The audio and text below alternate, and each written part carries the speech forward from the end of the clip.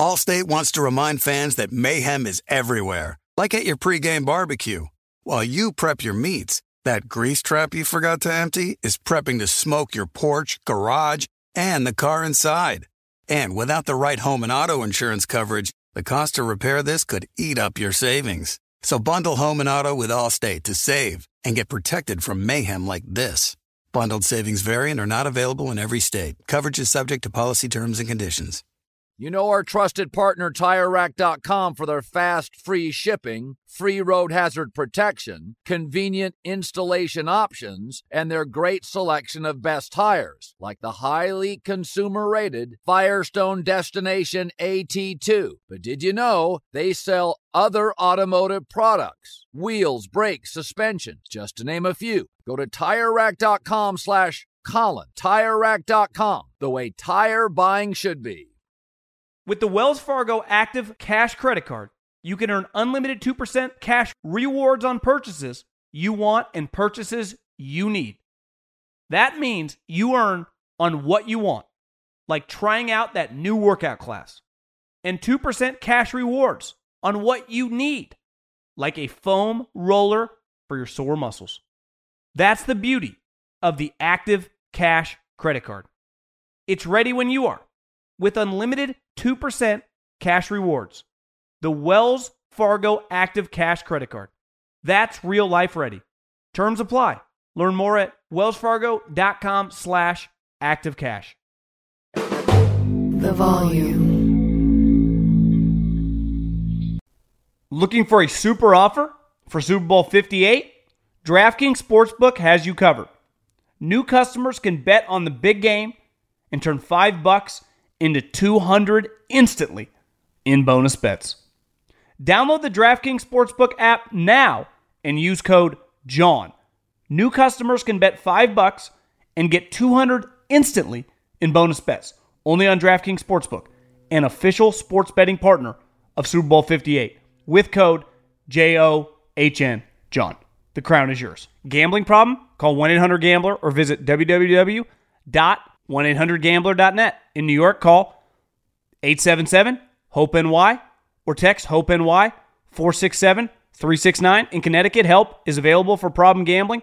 Call 888-789-7777 or visit ccpg.org. Please play responsibly on behalf of Boot Hill Casino and Resort in Kansas. 21 plus. Age varies by jurisdiction. Void in Ontario. Bonus bets expire 168 hours after issuance. See dkng.com/football for eligibility and deposit restrictions, terms, and responsible gaming resources.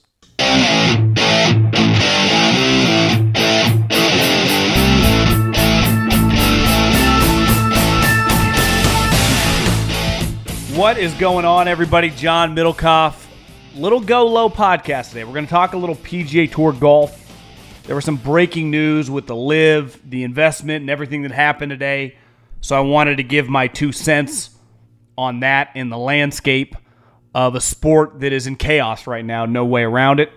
Some call it a sport, some call it a hobby, some called... I played today, so I was in the mood. I talked to my guy Jason Sobel from the Action Network. He works on Sirius XM, the PGA Tour channel. He's been covering golf for 25 years. Does a lot of gambling stuff. He will join us as well. He's at Pebble Beach. We're not going to talk as much gambling this week. I'm not even gambling on Pebble Beach. It's just the wind. There's no cut. I'm not even going to... It's just impossible to gamble this week. We'll be having picks next week for Waste Management. But this will be kind of my thoughts on the current state of the breaking news today of guys like Steve Cohen and Arthur Blank and the Fenway Group investing in the PGA Tour. The Saudis are still on the outside, what all this means for everything, which ultimately just kind of sucks for us fans. And the plan will be golf podcast today. I saw Mike McDonald, the Ravens defensive coordinator, got hired in Seattle, did a reaction video. That is up on the YouTube page. So my golf stuff and the football stuff is all under the same YouTube page, John Middlecoff. So just 3 and out, go low. Obviously, this content will be there as well. And then I'll do a big mailbag on Friday, football-wise. I also created last year a Instagram for golf stuff. It's GoLowPod, at GoLowPod. So definitely during the year, we will interact. I mean, just any golf question, whether it's just about yourself, questions about the PGA Tour, betting, you name it. At GoLowPod is an Instagram that's golf-centric that my team runs, a.k.a. myself. So I'm going to try to put a lot of golf content on there in 2024, that's for sure. Me playing around, me screwing around, and just got to get better at that as a content creator. This will be a golf-heavy podcast, and then back football tomorrow. So let's roll. But let's just start. I was just driving home because this is the last day at TPC on Wednesday before they close it to the pros. Now it's open to the pros all year long, but I mean for the tournament. And when right between hole 9 and 10, there's like this huge area for a practice, driving range, practice facility. It's where they put their merchandise tent. And on the merchandise tent, they put all the former past champions. And those are guys like Brooks Koepka and Phil Mickelson. Bryson DeChambeau has played very, very well at this tournament. And driving home, I thought, what's crazy about in other sports, football, for example. When Peyton Manning or Tom Brady hit free agency, Peyton had the bad neck and Peyton was cut. Tom Belichick just said, I don't want you anymore. Whenever they ultimately signed, and Tom, remember, took a small deal, right? He didn't make that much money. No one beside a diehard Denver Bronco fan could be like, oh yeah, I remember when he signed that 6-year or 5-year, $80 million contract in 2012. Because after the initial report of a guy moving teams, or Kevin Durant joined the Warriors, like no one actually gives a shit about the money, right? Lamar Jackson got paid, and then it's like, well, is he still good or bad? Like Jalen Hurts got a lot of money, like is he still an elite player? And I think one problem with golf is it's nowhere near the power of football. It's a niche sport. And because the Saudis came in, rightfully so, because the business model of golf was all screwed up, they have thrown everything off kilter. And the moment I saw Tiger Woods in the fall talk about, it was the Hero Championship, which is his event, and he gave a press conference. And this was, I forget the exact date, maybe late November, maybe early December. And he kind of acted like a tough guy in the sense of like, yeah, we're not guaranteed to do a deal with the Saudis. Like, we'll see what private investments we can get. And I knew right there this is going to be problematic. Because in no world in this country and listen, a lot of the reason these guys are investing isn't just because golf is quote unquote undervalued or they see great business opportunity. A lot of it is golf is, these elites want access to the PGA Tour. They can buy a piece of it. They give out a little equity. They think they can make some money back. But a lot of it is access. You're not going to be able to make the returns you're making in the National Football League. You're just not. The ratings of Torrey Pines last week were like 1.5 million on Saturday. Last year when Max Homa was battling guys like John Rahm, it was like almost 2.75 million people watched. So they lost a lot of viewers in a year span. No sport is big enough. I couldn't go to the NFL and start another league and take away Bosa, TJ Watt, Lamar Jackson, Justin Herbert, and CJ Stroud to the other league, and it'd be okay. And the NFL is about as bulletproof as anything. I can't take your best talent and be unfazed.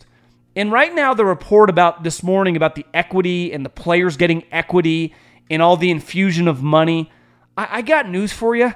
Nobody gives a shit. Nobody cares. And Max Homa tweeted about this, kind of saying, like, I know no one cares. We got to figure out to make this a better product.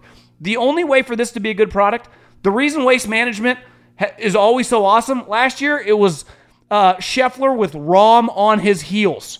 John Rahm is now gone.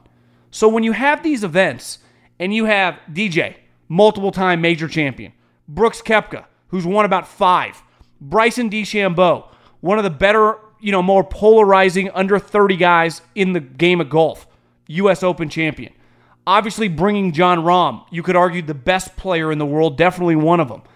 Even getting personalities like Patrick Reed and Terrell Hatton. You need people in sports. One reason the Yankees and the Lakers are so big is because not just fans like them, a lot of people hate them. And in any business, when it comes to entertainment, whether you're a podcaster, whether you're in golf or football, you need to invoke emotion, right? You got to have people rooting for and people rooting against.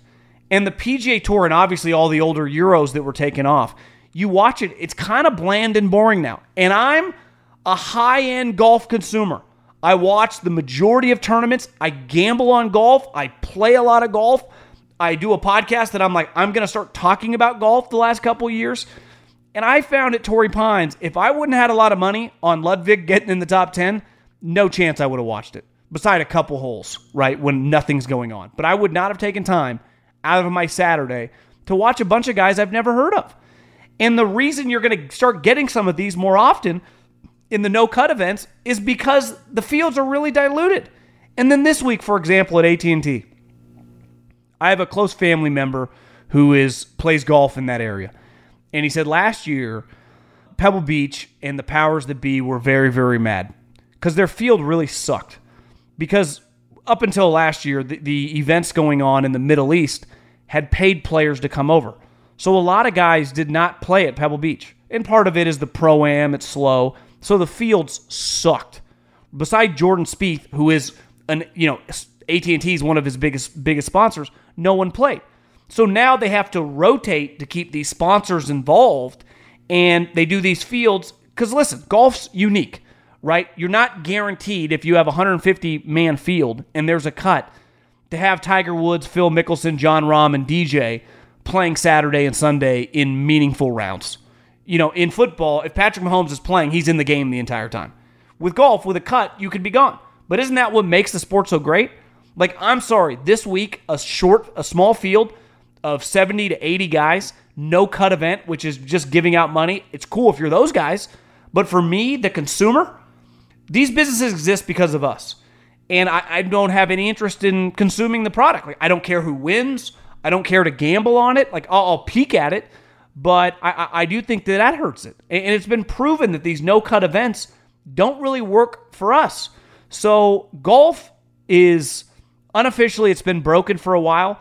Today, when you see the news about these investments, I think it's officially screwed up. Because it's pretty clear that LIV and this merger is still a ways out for all these guys playing together. At least that's what it feels today. And as long as you can't have Jordan Spieth, Justin Thomas, Scotty Scheffler, Patrick Cantlay, Tony Finau, and all those guys playing with Jon Rahm, DJ, Koepka, Bryson, Cam Smith, we got a problem, right? And right now it's just the majors. It's basically 4 times a year. And that sucks, right? It really does. And you could argue that it's a big buildup for those tournaments. True. But those tournaments have always been big. I mean, the Masters, one of the biggest events we have in this country. It gets 10 to 15 million people to watch every single year, right? That would be big if me and you were playing in it. But to lose, Waste Management, the field, is just dramatically different with all these guys gone. The Players' Championship, dramatically different. Memorial, all these tournaments. Golf doesn't have that many events that truly matter beside the majors. There's probably under 5 where you could go, yeah, the majority of good players are going to be there. LIV. And that's not the case right now. And the other thing that, listen, I understand Tiger, who takes a lot of pride in the PGA Tour. He became a billionaire because of the PGA Tour. I totally understand his stance. But trying to get these investment people, our local businessmen, they're not local businessmen, but you know what I mean, the Arthur Blanks, the Steve Cohens, those type guys, to give you hundreds of millions of dollars, I get that. But if you're trying to strong-arm the Saudis with those investments, you do understand those guys are laughing at you. And when you do this stuff, it also feels a little bit like, yeah, we're going to try to do this as long as possible without you. That's impossible. We don't have to guess anymore. They don't want in on golf. They're in. And they have an unlimited budget. Unlimited amount of money. So I don't care how rich Arthur Blank is, how rich Steve Cohen is. They have that type money in their couch cushions. They can pay a golfer $500 million, one guy, and not even blink. It does not matter. They offered Tiger $700 to $800 million. He can barely even play. They didn't give a shit. They just wanted him on their tour. And one thing was clear is once they announced that they were going to do business, some of these guys were like, what am I staying loyal for? What are we even doing? this equity. So I get equity. Part of, like, I was listening to this a business podcast, and they were talking about how Elon, gives a lot of equity in terms of shares and stuff to everyone that works at Tesla. It's why I guess the operation at Tesla is pretty impressive in terms of the workers. And when you're invested in something that has a chance to make a lot of money, it makes a lot of sense. So when I have stock options and I'm working at a Costco, an Apple, a Facebook, a Tesla, it's pretty tangible. Stuff like this, like I don't know if I really see it. And I also see that from the investment side, how are you going to justify, like the PGA Tour said last year when their purses went from like 12 or 13 million to 20 to 25, that the whole thing would crumble within a couple years. You see what they have to ask these sponsors now. We need double the amount. And all these companies, Farmers Insurance, Wells Fargo, you name it. You go around, the year of the different tournaments, they're all pulling out. They're like, yeah, it doesn't make any sense. Because part of it didn't even make sense before, but we want the access. It's good for our clients. It just makes sense. We give back to charity. Well, they've jumped the shark. And they were forced to because of the Saudis, but this gets back to the elephant in the room. They have an unlimited amount of money. It never ends. Like if football, there was no salary cap, there would be some teams that would pay some players that other teams would not be able to compete with. But that's not the case. They have a salary cap and everyone has the money to pay players, right? You see it in baseball. Like the Yankees and the Dodgers have a lot more disposable income than, say, the Tampa Bay Rays or the Oakland Athletics. And that is a little bit what golf feels like right now, is the Saudi and the LIV and that operation is just dealing on a different level because of the amount of cash they have available to them and their willingness to spend it. And also their willingness, they're not looking to turn a profit. They do not care because clearly no one's watching. I love golf. I've probably watched a total in 2 years of 18 holes of that league. And they have star players. It does not matter.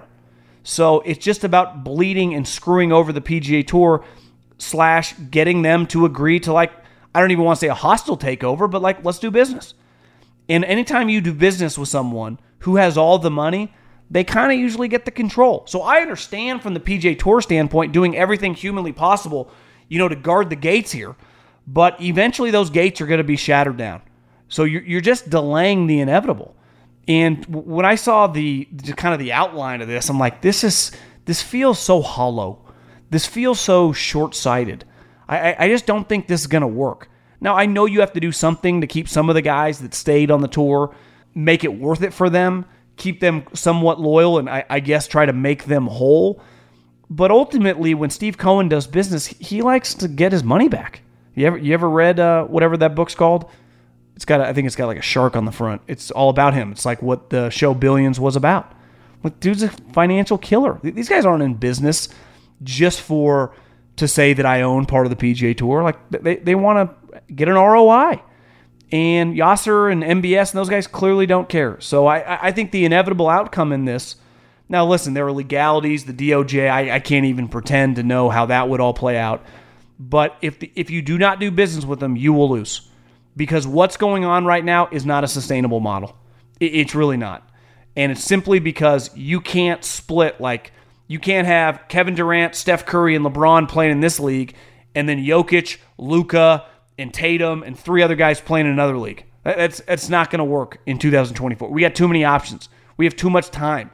You got to consolidate. This was a niche sport to begin with. So I'm nervous as someone who... I'm a football golf guy, and I don't really like what I'm seeing right now because I don't think we've seen the last of these guys going over there. And if you're the Saudis and you see something like this today, like I would put the double press into a couple more guys I like. I would try to build a new team around, hey, Xander and Cantlay, are you sure? Hey, Tony Finau. JT, are you sure? Here's $400 million. And just keep, and even if you can't get them, hey, Ludwig, get some of the young cats. Hey, you want in on this? We'll give you $150 million. This isn't equity. I've gotten equity before in some startups when I first got into the podcast world. Nothing happened. So just because you get equity doesn't mean the company's going to turn into Microsoft or the company's going to turn into the National Football League. Now, the PGA Tour is already established, but what's the actual value there? it is kind of based on how many people are watching. And I'm seeing this in the NBA right now. Their ratings are diminished. The consumer's not consuming them like they used to do. So it's proven that the only thing we can all agree on to watch is the NFL. Why? Because all the best players play, everyone tries. Right? You know when you turn on the TV, you're going to get everyone's best effort. In golf right now, I turn on the TV, I don't even know who half the players are. I don't know where some of the guys I'm used to watching have gone. Right? They're on the CW, where I watch, that has LIV and University of North Carolina football games because they got the ACC and the Barstool Bowl. But I think golf has major issues. And I was driving to actually drop the dog off today at the groomers. I turned on PGA radio, and even they were saying, like, this, you still got a lot of questions to answer here. You can't feel good about this just because you throw out a headline. And this also feels like we're in the day and age of just getting press releases. No one beside the players, right? We don't give a shit about press releases. When can all these guys like, hey, this week at Riviera, all these guys are getting together. I've said it over and over. Let these guys come back on the tour. Like, hey, you guys want to play Waste Management? You want to play Riv? You want to play the Memorial? You want to play any tournaments? Doors are open. And they once made the mistake of blocking them off, and it's that wasn't the main reason, but it's led to this just chaotic environment. And anytime you have a chaotic environment, if there's a lot going on in society, people are just going to tune you out. And this is what I said about, like, part of, like, people tuned in forever with Belichick and Brady. It wasn't just because they were great. Like, a lot of people rooted against them. A lot of people wanted to see them fall. That's powerful. There's a reason Duke basketball got such high ratings for so long. People watch them rooting for them to lose. Like, that's a powerful thing, to either hate them or love them. You never want to be in the middle. That apathetic, indifferent, I don't care. No different in a relationship. She either loves you, or she hates you, but at least she's emotionally moved by you. The moment she stops thinking about you, calling you or texting you, she gone. And that's what I feel is like starting to happen with with just fans with golf. Like, what is happening? What is going on? Can we just get everyone together, round up some money, and just play for a lot of it, and just watch guys go at it? That's what happened my entire life, and it was kind of enjoyable, right? But that feels like that's long gone. And my confidence level on everyone figuring this out, everyone getting together, I don't care what press release, you tell me.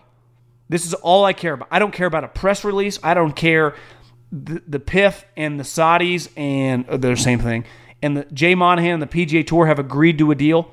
Tell me when there's a golf tournament that isn't a major and everyone's playing.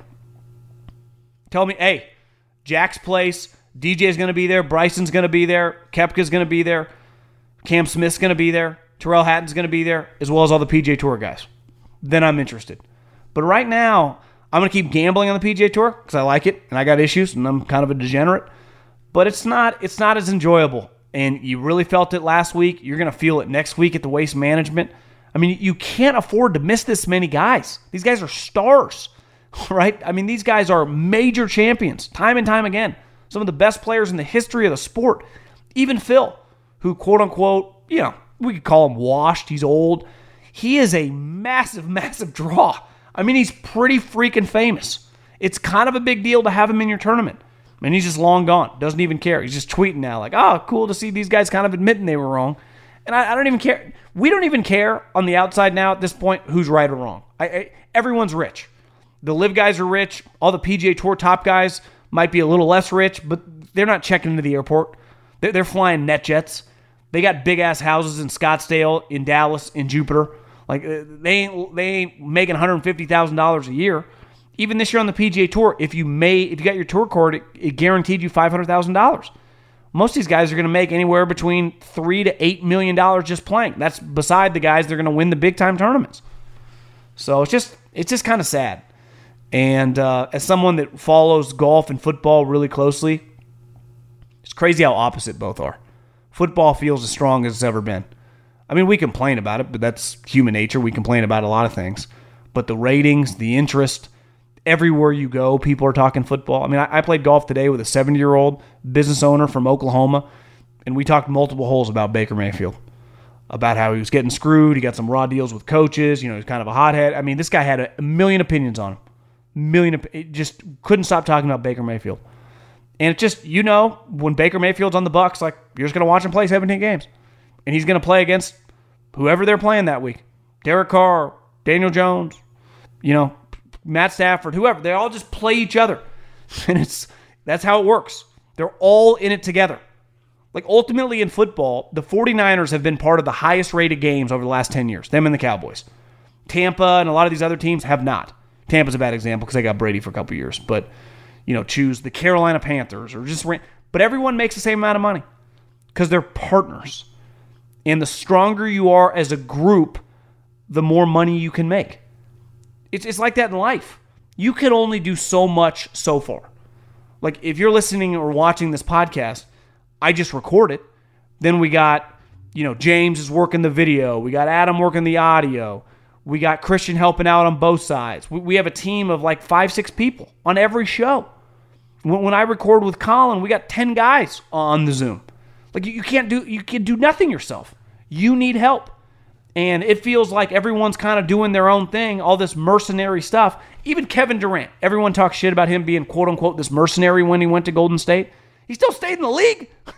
He was still playing against LeBron James and Giannis. And you can hate on him going to Golden State all you want. It's not like he's like, guys, I'm leaving to Greece. See you guys. I'm going to play in this Greek league or Chinese league. They offered me $100 million a year. See ya. Peace out.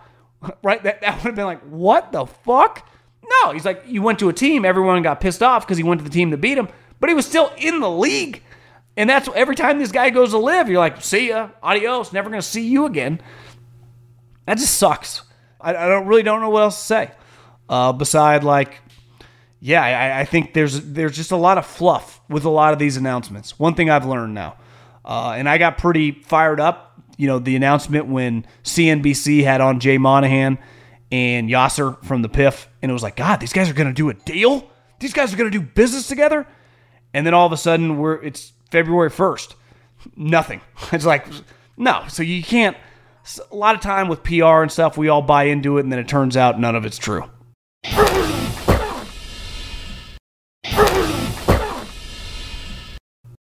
Okay, football season is not quite over yet, but we have this little week off. I had to text my main man, Jason Sobel. You can find him Action Network. You can find him on Sirius. I was listening to him yesterday driving around, talking about taking the red eye out to where he's sitting right now, overlooking the Pacific Ocean. But as anyone knows that's from Northern California, Monterey ain't San Diego. It ain't always hot and warm. It has got to be chilly and windy out there right now. I've got 3 layers on. I'm sitting in this tent where, the tent's actually blocking the greatest view in like the entire world. I've got Stillwater Cove right behind me, and yet I'm facing away from it because we got this tent here. It's cold. I mean, I come from Florida, man. I'm not suited for this, and yet this might be the best day we get all week. It's going to be a little nasty here at Bevel this week. Your boy, I've changed up my gambling strategy. For years, I got probably too aggressive on winners, and it's just, you hit one and it keeps you going the rest of the year in terms of that mentality. It is stupid. I have been hammering top 10s from JT Poston to Tony Finau to my guy Ludwig. That's the way, especially early once you kind of get a feel on some guys. Now moving forward, we were going to put this out on Wednesday, but I don't even think it's very easy to gamble this week, given the weather and given all the variables. But the next couple weeks, Waste Management and Riv, which, is it fair to say Tiger's going to be playing in that event? I assume so, yeah. Yeah, are going to be well gambled on. My early take right now, Justin Thomas is winning, and he's winning early. I kind of like him at Waste Management here in like 5-6 days. I have a one-and-done pool where we have to put in the picks before the year started, and we took Justin Thomas in Phoenix based on track record and based on I just had a feeling that's where the momentum was going. It's getting there, and for those people that didn't look at JT, that only know, I had a bad season last year, didn't make the playoffs, they handed him a Ryder Cup spot. If you haven't been paying attention to Justin Thomas, 4 top 5s in his last 4 worldwide starts. The guy's playing some really good golf right now. I know we always hear from players, the top players in the world are never like, I'm not even close right now. I'm not going to play well. They always go, yeah, I'm really close. Either I'm there or I'm really close. Justin Thomas in his press conference today said, I'm really close, and it's hard not to believe him. I think it's coming really soon for him. Hey, let's talk some big picture stuff. Torrey Pines is an incredible tournament. We've had some really famous guys win there, obviously, over the years. That was the first time that it really felt like, yeah, this is, you're feeling this split. And let's face it, at this point in time, we're all numb to it. But it's just, this is not the NFL. You can't afford to keep losing guys like John Rahm. Now, Terrell Hatton joining his team. Yep. Obviously, the merge, you talk about it a lot on your radio show, feels inevitable, but as of right now, nothing's happened. So, and clearly this year, it's not going to change anything in 2024. So these fields, I mean, has golf ever been as unhealthy as it is right now for a sport that has as many stars as it has? Ever is certainly a long time. So, but in the internet Tiger Woods age. Yeah, no, I mean, it's not great. Look, Tiger changed the game in many, many ways. And I heard this years ago, and I've glommed onto it for a long time, that golf was always a niche sport until Tiger came along, and it became a mainstream sport because of Tiger Woods. And everyone wanted to watch Tiger. And so even if it's becoming a bit of a niche sport without Tiger playing on a somewhat regular basis anymore, this has really divided everything. It's made it hard to be a golf fan. I have buddies all the time in my club. We're playing golf, and they'll go, wait, is this guy, what league is he? Is he PGA Tour? Is he LIV? They don't know who's playing where. And quite honestly, a lot of their entertainment value is gone from it. A lot of the players, and we talked about this on our show the other day on PGA Tour Radio, that a lot of the players who inspire passion amongst the masses have left for LIV. And, whether that was the early guys, the Phil, Sergio, Bubba, Bryson, Patrick Reed. I know people listening right now are Koepka. Like, yeah, Koepka. I didn't like some of those guys. That's fine, but you had an opinion on them. There are too many players right now on the PGA Tour. Bad example, but Matthew Pavon wins at Torrey Pines last week. You go, hey, do you love that guy? Nah, I don't really know him that way. Do you hate him? Nah, of course I don't hate him. Well, what do you think? I don't know. He's got a beard. Seems like he's got a pretty good swing. That's about all you know about the guy. He doesn't inspire passion, at least not yet. And so I think it's tough for the PGA Tour trying to find these personalities that are going to inspire that passion.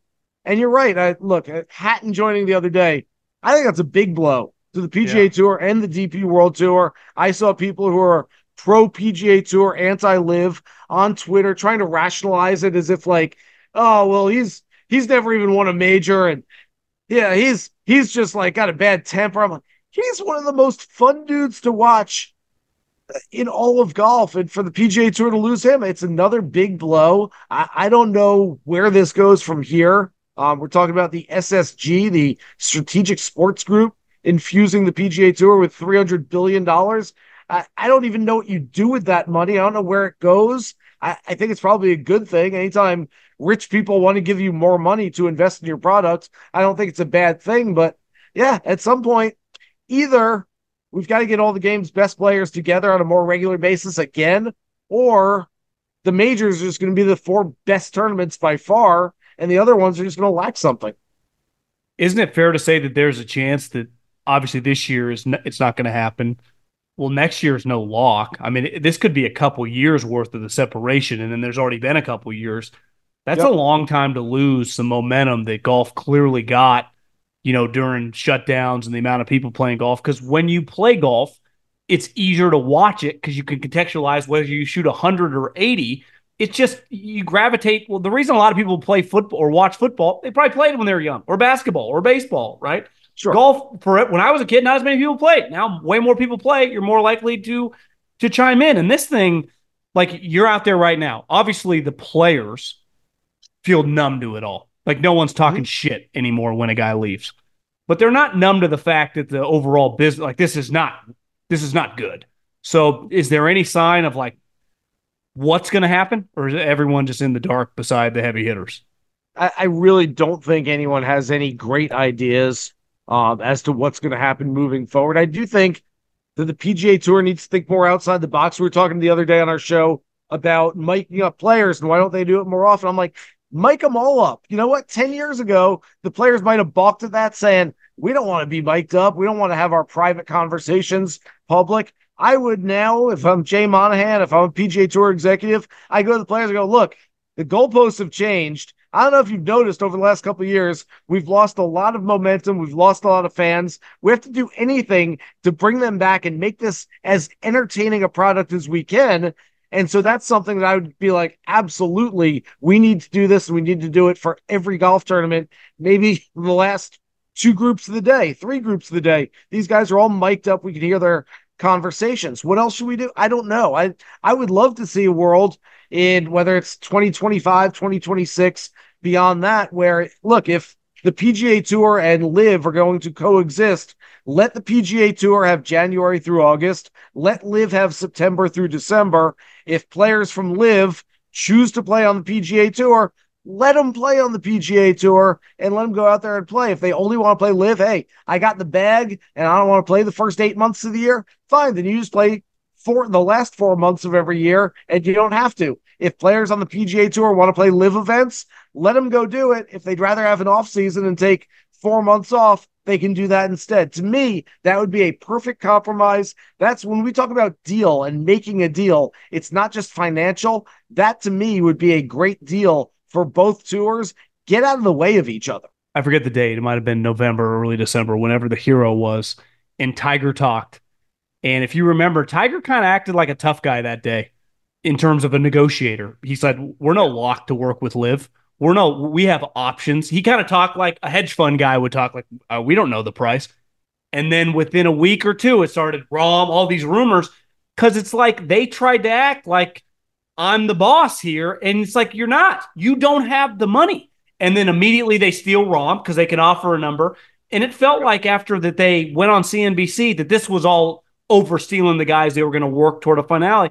I felt everything changed that day when Tiger kind of acted like, I'm kind of the commissioner now. I'm running this. And we don't have to go with these guys. Like, no, you do. They have more money than Steve Cohen and all these other guys. They have an unlimited amount of money, Tiger. They have you surrounded. You have no choice.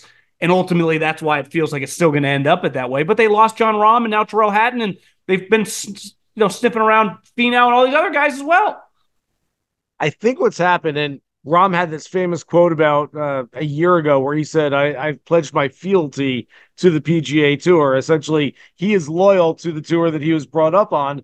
And what changed for me, it's 2 things. First of all, well, I don't really like the PGA Tour that much anymore. I don't know if I like LIV Golf either, but I'm a golfer. I'm going to make lots of money. I might as well go make the most money that I could possibly make. And if neither one of them is that appealing, then I'll go for the one with the bigger paycheck. And secondly, I believe that the PGA Tour, in starting to have negotiations with LIV Golf, with the PIF, they have essentially opened it up to guys like Rahm, guys like Hatton, to say, well, if my own tour is negotiating with them, why can't I negotiate with them? Yeah. Why can't I go play over there? Not to mention the fact that Rahm essentially signed a 3-year deal. We don't know the exact number, somewhere in the $400-500 million range. I don't know. At that point, you kind of, it's 405. What's the difference? Another 100 million between friends and a PIF. But would you say he was already really rich, but this took him to in a different stratosphere, whatever they're paying? Yeah, of course.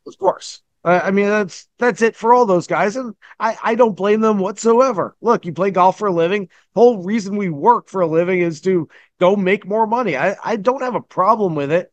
That said, Rahm signed a 3-year deal. There's no saying that Rahm, after 3 years, can't say, okay, now I'm done playing LIV, had a successful run there. Now I'm going to go reclaim my PGA Tour card. I don't even know if they understand what that would mean yet, but once your contract's done with the one league, why can't you go join another one? You're a free agent. And so that might be literally a 3-year, $500 million deal or whatever it might be for Rahm. And then all of a sudden he's back on the PGA Tour in a few years. What's the big deal? You mentioned it earlier. I mean, obviously looking back, the biggest mistake they made, and I guess at the time they felt obligated, I mean, Jay specifically, if they could redo it all, they would not have banned them all for life, right? Because would they have guys playing last week and at Waste in some of these tournaments? I know now LIV's playing some of the same weeks, but you know what I mean. Do you think he regrets that move? I don't know if they regret that move. I mean, the biggest regret here is that they never took them seriously in the first place. The the absolute arrogance of the PGA Tour to say no one can take down our product, no one is going to eat into our market share, no one's going to sign our players to other deals. Our players are who they are, and we control them, and we control the PGA Tour, and that's what we're going to do. It's just, honestly, there's not another word that I can come up for it but arrogance. And they never thought that this could happen. They didn't see a future where this was a possibility, and that's really, really hurt them. And quite honestly, I'm surprised that there hasn't been more contrition on the part of the PGA Tour. Obviously, just talking with those who run the public investment fund of Saudi Arabia is an admission that, hey, we didn't get this right the first time, and we got to fix things. But boy, it was just, they screwed up from the beginning, and essentially now they're trying to clean up the mess that they made because of that. What's crazy is like you watch, Ludwig Stardom shoot like a rocket, or even this weekend, that Knapp kid from UCLA, or, we'll get into Dunlap. The first thing you think about is like, I'm sure Norman and fucking Yasser are trying to get a hold of them. Right? No doubt. Absolutely. And they should. They should be going after Anthony Kim. All these Anthony Kim rumors. I've been saying for 2 years, John, if there's a white whale for LIV, it's AK. You go get him. What player in the world do you want to watch more? Tiger Woods, maybe, and Tiger's not going to LIV. What other player in the world can you explain to a lot of us that don't quite understand his situation in terms of why he's been out of the game, the insurance, he quit, was he injured, did he just, it's so long ago, I wasn't locked in like I would be now, a situation like that. I obviously remember watching him, and I've watched the YouTube highlights, some of his Ryder Cup stuff, but Why did he disappear, and why is it such like, well, he can't come back because of the insurance money? What does that even mean? There's an insurance policy. It's been reported as $10 million. It might be less, it might be more. I mean, we haven't heard from Anthony Kim himself. We haven't heard from an insurance company that said, hey, here's what he's going to owe us if he goes and plays golf again. But reported as $10 million. There's some other things, though. I think there was a lot of personal stuff. There were injuries from AK. There's some family things, and I had always heard that it was more of a family reason. His dad had pushed him into the game, and this was sort of his resistance against his dad, pushing back against him, saying, hey, look, you want to push me to be a professional golfer? Well, you know what? Now that I went, I'm not going to do it anymore just to fight back against you. So I always hear the insurance policy thing, and I'm not so sure. I think there is one. I'm not so sure that's the number one reason why he stopped playing, though, and didn't go back to the PGA Tour. So if he does come back, which rumors have it, is it fair to say like he's going to go to LIV, not the PGA Tour? Because how could he just show back up on the PGA Tour, right?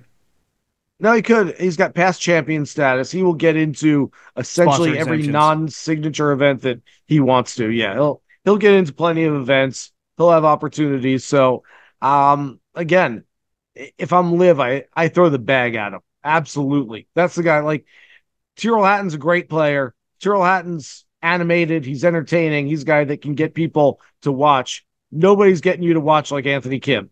And Anthony Kim's the one guy that, for me, if I'm like, hey, I'm going to go play golf this Saturday with some buddies, if Anthony Kim signs with LIV tomorrow and somehow gets in the field, guess what? My Saturday might now be cleared. I may have to sit on the couch on Saturday and watch him play golf. That's how much I think people want to see him again. And I think it would make a huge dent in just them collecting more players of interest. And again, this is about, and we've talked about LIV for so long, just what the league is about and the fight with the PGA Tour and all this. At some point, LIV has to turn into a viable sports franchise. And we're sitting here talking about who's going to win this week. Is it the Cliques? Is it the Crushers? Yeah. Is it this team? And it has to become a product where like we actually understand what's going on and we're watching the product just not because it's like, wow, this is weird new thing, but because we're interested in the golf and because we have bets on the golf. They signed with US Integrity a couple of weeks ago. When it becomes a better betting product and people can make more of an investment in what they're doing and then become more engaged in the product. Again, this just, to me, This is sports business 101 in 2024. You're running a league. You make it as appealing as possible to bettors and fantasy players and get them involved, because that's who's going to continue watching your product, the people that have a personal investment in what's actually taking place. I would say I'm on the high end of golf consumption. I watch most tournaments. I gamble on it. And last year when they went to the elevated events to try to battle LIV, they given more money out. I remember Paul McGinley went on a rant, maybe at the Masters or the U.S. Open, basically like, obviously the difference of golf when it comes to money is when the football happens, Patrick Mahomes or Lamar Jackson, if they're healthy, are going to play. In golf, you have no clue who's going to make the weekend, which most of us that are, I would say, high-end fans or consumers or talk about, like that aspect of it. And I think it feels like a lot of the old school players, starting with Tiger back, love that part of it too. But now the money's so big, they push back. It's like, well, I can't afford to not have 7 of the top 10 guys in the tournament at home. But I'm sorry, like this week and then in a couple weeks, and a lot of these tournaments now, these 75-guy fields, no cut. One, from a gambling perspective, it's way harder to gamble, I feel. Yeah. And two, like it doesn't do that much. Like, listen, the last week, the field at the end, random guys, it was still exhilarating watching these guys come down the stretch. This doesn't do much for me. The no-cut events have never done a whole lot for me, quite honestly. Shortened fields, no cut. Have you ever had someone come up to you and go, man, this tournament's really fun, but I just wish there were like 50 fewer players in it? Like, no, that's not a thing. Let more players in, have a cut. I get it. PGA Tour, and I assume this is part of their mentality. First of all, they want to keep the players happy, and the best way to keep the best players happy, I guess, the money is to keep paying them and ensure that they're essentially, I mean, it's like an appearance fee. It's basically like there's no appearance fees on the PGA Tour, but show up this week and you will get paid. You will make a paycheck. Because LIV has that, right, with the no cuts. Yes, if you're in the event, you're getting paid no matter what if you finish DFL. Yes. The other part of this is PGA Tour's own product, PGA Tour Live, where they can put, if Rory McIlroy is 9 shots back going into Sunday's final round this week, and they go, hey, early round coverage, catch it on PGA Tour Live, ESPN Plus at 8:38 a.m. in the morning. Like, okay, they can show their guy, they can show the big names.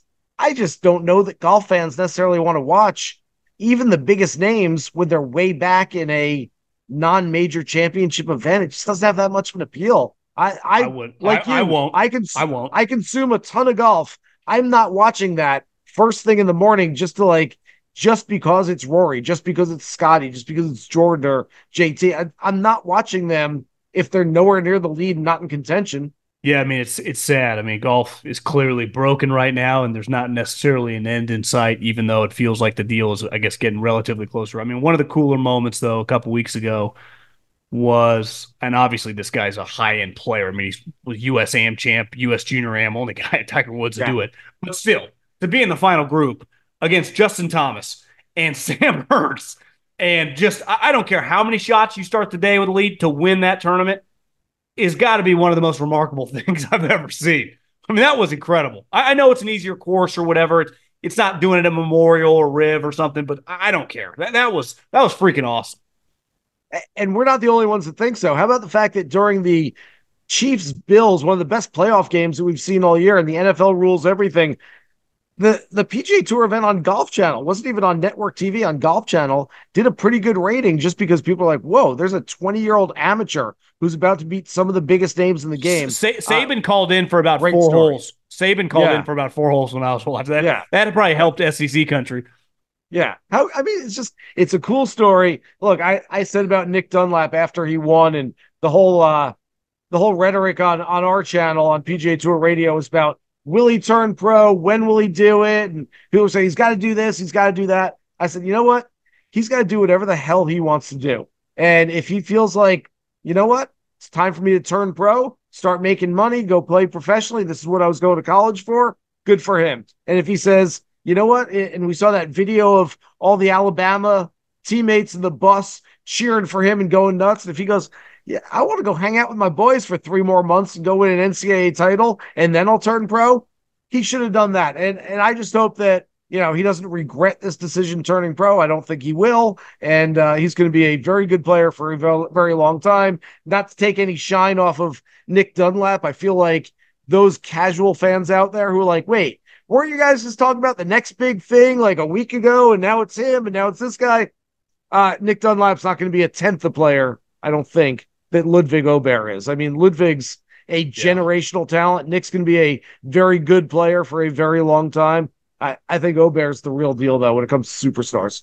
Yeah, totally agree. And the thing with Ludwig, right? I mean, he played out, was it 4 years in college? When this guy wins this tournament, and it wasn't just, to me, if it had been whatever, what's the tournament in Iowa, the Farmers Open or whatever. But to me, the way he did it against who he did it, and obviously all the things that come along with it, you're into the events. I do wonder if doing it against two Ryder Cuppers was like, I don't really have a choice, because that's kind of what it feels like. Like, he didn't really want to leave starting the week. Clearly, it wasn't his plan, even though he was in all these events. He had the sweet NIL deal like Ludwig did with Adidas right now. He's making money. But once you won it, it was almost like maybe even the coach is like, bro, you just got to take advantage of the opportunity, which, like you said, I hope it's one of those that golf's weird.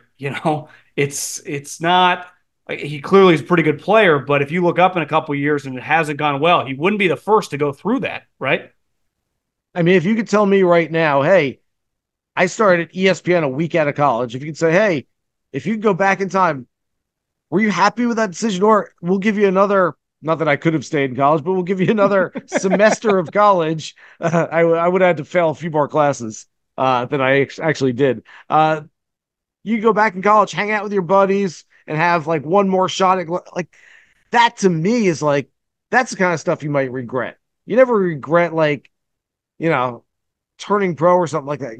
You're going to regret the decision to like miss out on the reason you went there in the first place, the reason you were having a good time. I'm sure he'll have a great pro career. And I'm sure either way, it was going to turn out fine for him. A lot of people I saw a lot of people, especially on social media, who I don't think understood what it means to be an amateur, bitching and moaning about the fact that he wasn't going to get paid the $1.6 million for winning that golf tournament. I'm like, he's an amateur. He can't do it after the tournament. And oh, by the way, don't worry about this kid. He's going to have, whether he had NIL deals before he turned pro, he's going to have manufacturer deals, OEM deals with a bunch of companies. I'm sure he's got logos all over his gear this week. And so he's going to be just fine. Let's not worry about Nick Dunlap. He's going to have a place to live, and he's going to have food on the table for as long as he needs it. I would say this as from a gambling perspective, gambling on Ludwig, last week he missed about 7 putts that me or you might have made. He is so freaky. You put him at these harder courses, like Waste, it brings a lot of guys into play, but any course, to me, Riv, the Memorial, like he is going to be a major, if he plays the Honda, like any course where you got to hit it pretty straight, he is a freaking machine. And if you can get 2 or 3, it's not as much 3-1 now, top tens, but 2.5-1, even plus 210. To me, he's an auto hammer top 10. So the one thing, John, that I keep saying about Ludwig is more so than any other top player in the world, he makes the game look easy. You watch him play, you go, why doesn't everyone just hit it 340 straight down the middle and then hit the ball close to the hole and roll in their putt? It looks like a simple game. You watch Scotty Scheffler and you see his footwork, you're like, dude, that looks impossible. I can't do that. You watch Rory McIlroy and you're like, that's a guy who's really good. Again, I play golf and I'm like, I can't do what he's doing. You watch Ludwig and you're like, he barely looks like he's swinging at it. And he just hits the crap out of the ball every single time. I'm telling you, he's got some John Rahm qualities, I think, to him without the maybe the aggression. I don't know if he's got the same internal desire to go win. We're going to find that out over the next couple of years. But other than that, he's good. I was talking about that one and done pool earlier where I have Justin Thomas to win Phoenix. I have Ludwig to win the Masters this year. Now, granted, a lot of that is game theory. It's not necessarily I'm betting on Ludwig to win the Masters, his first ever major, but a lot of it's game theory. It's trying to be contrary and take a guy that no one else is going to have. But I'm confident enough that I think he will play well in his first trip around Augusta that I'm taking him there. That's how much I like it. A lot of times with the younger guys, I watched him a lot at Torrey. it's not even just their putting, it's just their short game. He had a couple chips, like a bunker shot, a chip like he was over the green. It was like, this guy's got touch. It's just the putter. And it's just from what I've been told by people that have been around, I'm like, this putter's just kind of streaky. It's not like he's got some Tony Finau weird stroke going, Zalatoris. When he gets hot on a given week, everything else in his game, elite. I mean, elite. Obviously, short game will improve a little bit, but his tee to green is top notch on the PGA Tour, and his chipping is fine. This guy's not like starting where Victor started or anything, Can we talk about Tony Finau's putting as someone who bet on him last week? On with that? I mean, what? It's so bad. Here's the deal. By the way, it always comes back to kick me in the teeth every single time. On a course like Torrey Pines, where you want to take the ball striker, it's like tee to green. This course has teeth, and this course is tough. And this course, I want the guys who are big, brawny ball strikers. And you pick those guys, they get into contention. Then you see that they can't make a 3-footer, even sniff the hole, and it's like, ball striking's great, but if you can't make a putt, you're not going to win a golf tournament. And so Finau's like that. I had Taylor Pendrith last week, who 4-putted from 20 feet on the second hole and still finished like 3 or 4 back. That didn't help. So yeah, there was a lot of that going on last week. And Torrey forces you to just, flip up Tiger 08 and you watch him hitting above the hole. You're like, none of these guys would get remotely close on this putt. I mean, not even close. On a Thursday, let alone Sunday, to make it to Monday, no fucking chance. Speaking of Tiger, I would say he physically looked a little better at the Hero, just not, and obviously he talked about the surgery was more for the long term. What's crazy is during Torrey, I was clicking on his PGA Tour page. Until he got in that accident, he was playing pretty good golf in like 18 and 19. Like he was never going to probably be the number one player in the world, but he was going to be a factor on the tour for a while. That clearly derailed him, and it got tough to watch. Last year when it was super cold at the Masters, it was hard to watch. Now it feels like that's probably not going to happen anymore. And even he admitted once a month. That feels a little bold. I'll also believe it when I see it. But, do we get Tiger 4 majors and 2 or 3 other tournaments this year? That'd be pretty sweet. Yeah, I'm down for that. And do you think we get that? If I said over under till the Tour Championship, 7 tournaments, including majors, that high or low? I mean, I would think the plan is pretty much a blueprint right now that he's going to play RIV, he's going to play the Players Championship, then get into major championship mode, Masters, PGA, US Open, and the Open Championship. And if he plays well enough at any of those, like maybe then he has to make a decision about the FedEx Cup playoffs, but that's a good decision to have to make. You don't think like a Memorial or something like that in the middle of the year? No, I think that's too close to. It's like it's 2 weeks after the PGA and 2 weeks before the U.S. Open, so I just don't think he's going to do it. And I don't think that's. I think Jack will understand. I don't think that's a big deal. But once he gets into major championship season, it's just going to be majors, and I think his play is dependent largely upon the weather. Pinehurst for the U.S. Open, that helps. It's a flatter golf course than some of the U.S. Open. It's not Bethpage. It's not Oakmont. It's not a big ballpark like that. Should be able to walk it. Should be nicer weather. So, look, am I optimistic about Tiger this year and playing some good golf? Not really, but am I going to sit here and say there's no way he can do it? I'm going to write him off. He's not even going to make a cut. Of course not. Yeah, we've been here a million times with Tiger already. The guy's proven it all of those times in the past. Sure, he can certainly come back and he can play good golf again. 2 guys I'm going to ride throughout the year, for top 10s will be Jason Day and Keegan Bradley. Another guy that I'm going to keep a close eye on is Hideki, who I think for the first time in a while showed a little signs of life that he just, not to win, but just you can get some decent odds. Sometimes he's like 40-1 and he just has, at any moment, he can go 6-7 under and get right back like he did on Sunday at Torrey Pines.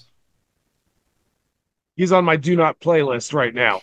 I am off Hideki. Look, I had too many times over the last few years where I played Hideki and the neck injury shows itself on a Friday and all of a sudden he withdraws or just starts playing worse and it all falls apart there. So You got you got a name. You got a name. You got a name for none of those top 5, 6, 10 guys that you kind of like just trending into this year. A JT Poston's another guy I like.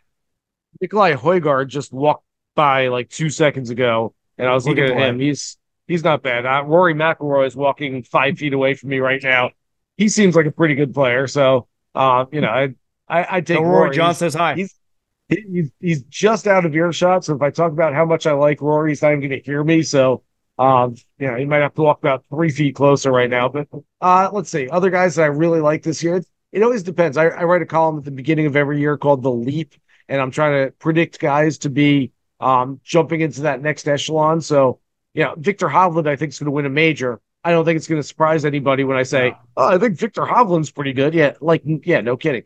If we're looking for a guy to win for the first time on tour, Bo Hostler's a guy that I've been on for a while, and even this week at Pebble Beach could be a really good week for him. He's played well here the last couple of years, so he's a guy that I like. I don't know necessarily that he's going to go out and win a major championship. He's not going to be a household name, but I like him. I think he's a good player. So, it kind of depends on what you're asking of a player, like what kind of jump they're looking to make. But those are some of the names. Okay, I'll end it with this then. Is there any chance that you would bet on a guy in that top group, at least the Ryder Cup names, the Xanders, the Cantlays, the Tonys that have never won a major this year? What would it take for you to pick one of those guys in one of the 4 big tournaments?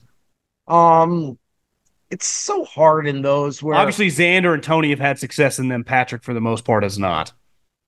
As of right now, between those 3, I mean, I'd have to dissect everything. Xander's probably the name that I would go with over Cantlay and Finau. As it comes to mind with Rory walking past me right here, that Rory was on the policy board last year, and Rory did not play his best golf for most of the year, only won the Scottish Open. Patrick Cantlay on the policy board right now. I don't think most people understand how much work that is for these guys. It's not like, hey, once a month we get on a little Zoom call and, we talk about things with the PGA Tour and then go away and go play golf. He gets done with rounds and has phone calls to answer and emails to look at. I mean, especially now, a second job. Yeah, it's really tough. And I think that Cantlay is going to be the perfect example of a guy that just isn't going to be able to play his best golf when there's all this other stuff going on. So Xander of those guys, watch out for Homa. I'm telling you, Max Homa has not had any major championship success to speak of. I would not be surprised if he goes out and wins a major for the first time this year, too. He's really, really, really talented. Speaking of the other tour, I mean, one guy that started showing signs of life that clearly has a high ceiling is Bryson. And I just it's hard to know what those guys are doing over there. But I do think it's fair to say he takes golf seriously, right? He's not a slappy that's not trying and practicing. So he's trying. I do think if his odds are could be a little out of whack, like if he was playing on the PGA Tour and playing well, he'd be a 20-1 or above guy. If you start seeing the majors and you get him 35-40, 45-1, which depending on how he's playing in LIV, there might be some value there for a guy that's just truly going to try, in practice. Yeah, I don't mind. Look, if you can get Bryson it might need to be a little bit bigger number than that. Yeah, 40, 45-1, US Open. The Master. He just went to Augusta National. Bob Harrick from Sports Illustrated just wrote about him taking a little practice trip to Augusta National recently. That place is owned him, though. I wouldn't touch him there. You know what? Depends on the number. If you can give me a big number on Bryson, I might take a little shot on that just because the upside is there. And again, when we're betting outrights, if you're betting top tens, you said you've had really good luck with top 10 so far this year. And I love that. And I say this all the time. I'm going on a little tangent here, but for those who don't regularly bet on golf and want to start betting on golf, my first piece of advice is to know what type of bettor you are, because that'll help shape the way you bet. If you're a guy that just says, hey, you know what? I'm going to throw $20 out there. I'm going to put $5 on 4 different guys with 100-1 odds or bigger, and I just want to hit a lottery ticket, have something to watch on a Sunday. If I lose, no big deal. Fine. Just understand that that's who you are. If you're someone who goes, I have worked hard for this money. I have made this money myself. I don't want to lose money. I need to turn a profit. Top 10s, but top 20s, top 40s. I mean, you can bet guys. I was looking this week. Maverick McNeely, who I kind of like this week, has had some success at Pebble Beach. He's even money for a top 40, where essentially you just have to be in the top half of the field this week. I mean, there's some good numbers out there. So Bryson's a guy, going back to the Bryson conversation, Bryson's not necessarily a guy that I'm going to bet heavily for a top 10, top 20 at a major championship because the floor is pretty low, but the ceiling's really high. And if he puts it all together for 4 days, sure, Bryson can win a tournament. So I don't mind the outright play, but I don't want to play the floor play because I don't know that floor is ever necessarily going to be pretty high. Where are you getting drinks the next couple nights? Spanish Bay? Yeah, we'll see what happens. We got some options around here. Yeah. I'll put it this way. I'm staying nowhere close to here, and I still don't have my rental car, so I might be beholden to some buddies and see where we wind up this week. They got you out in the Central Valley. The price points are pretty expensive right around there in Pebble Beach. A little out of my company's price range. Salinas this week. I've been there. I've been to Salinas. Bigger question might be where I'm playing golf on Thursday, not where I'm drinking. So we'll see what happens. Well, make sure you bring your rain jacket. Good talking to you, Sobel. I need enough people to cancel their rounds on Thursday for me to get it off the alternate list. Take it easy. Talk soon. Thanks, dude. Appreciate it. The Volume. Allstate wants to remind fans that mayhem is everywhere, like at your pregame barbecue. While you prep your meats, that grease trap you forgot to empty is prepping to smoke your porch, garage, and the car inside. And without the right home and auto insurance coverage, the cost to repair this could eat up your savings. So bundle home and auto with Allstate to save and get protected from mayhem like this. Bundled savings vary and are not available in every state. Coverage is subject to policy terms and conditions. With the Wells Fargo Active Cash Credit Card, you can earn unlimited 2% cash rewards on purchases you want and purchases you need. That means you earn on what you want, like trying out that new workout class, and 2% cash rewards on what you need, like a foam roller for your sore muscles. That's the beauty of the Active Cash Credit Card.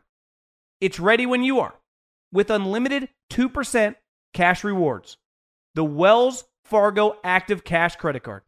That's real life ready. Terms apply. Learn more at wellsfargo.com/activecash. It's Freddie Prinze Jr. and Jeff Dye back in the ring. Wrestling with Freddie makes its triumphant return for an electrifying 4th season.